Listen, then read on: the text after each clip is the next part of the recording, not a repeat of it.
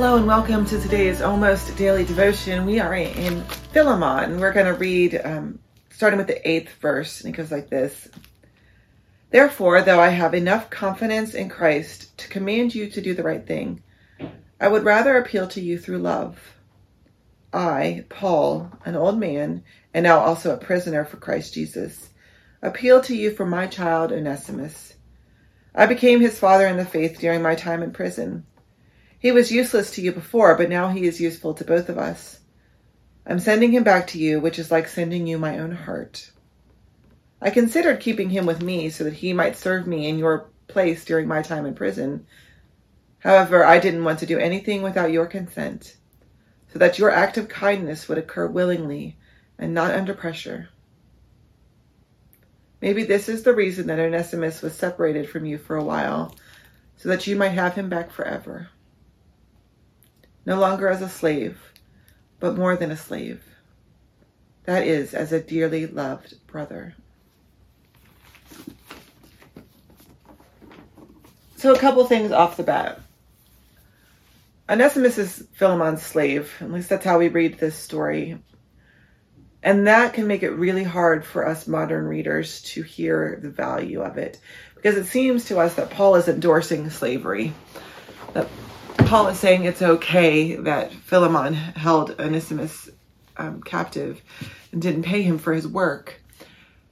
And so we have to deal with that. We have to acknowledge that. We have to, in some way, say how we're going to interpret this story. Because all things can be interpreted, can be given for good. And so how do we interpret a story that so radically offends us? And I think one way we do that is we acknowledge that today is not then. Slavery was a horrific and is a horrific institution, but it was also incredibly common. It was something like, and don't quote me on this, 1/5 of all people in the Roman world were slaves. And so it wasn't something that they understood in the same way that we did. It didn't deny their humanity. They didn't treat them. Well, some of them did. I don't know. I'm not an expert on Roman slavery, but it was difficult. It was definitely a challenging relationship. It was definitely owner-slave. And so when Paul sends Onesimus back to Philemon, he does it in a particular way. He doesn't say, I'm sending Onesimus back to continue to be your slave. In fact, he goes out of his way to say, I'm sending Onesimus back so that you will treat him like a brother in the faith. And so in that way, we can understand it that Paul is upending the idea of what their relationship should look like. What Philemon and Onesimus' relationship should be now that they are brothers in Christ.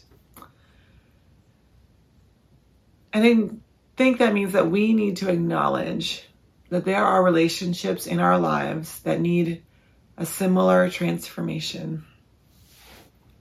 That there are people in our world, there are people whom we interact with on a regular basis who are in need, that we are in need of transforming our relationship with them. And that's really difficult to do if one half of them are not interested in that. But we can change how we interact with them. We can remove ourselves from the cycle that continues to perpetuate this difficult, challenging, broken relationship. And all of that is intentional. All of that is on purpose. It's not something that's going to happen if you react, if you just continue the relationship in the pattern that you've always had it. And so the question is, how do we live into an intentionally transformed relationship based in our equality in Christ?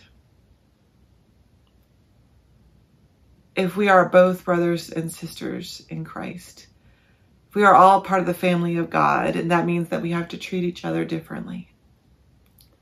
And the other person may not understand that in the same way that you do.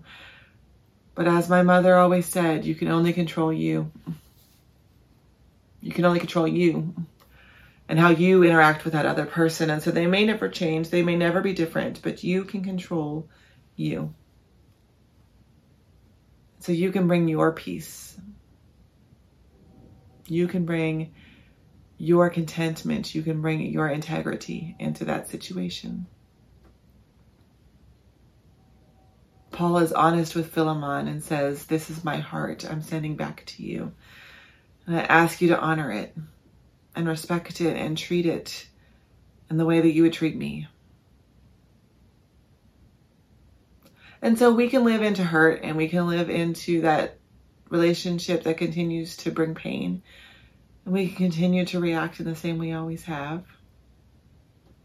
Or we can acknowledge that some relationships need to be changed. And we can live into that intentionality. We can ask ourselves, does this tension, does this difficulty require some God? Require some God attention, some intentional time praying and wondering and sitting into that tension. What relationships do you need to change? Not what people, what relationship? And how can you see them as God's? God bless.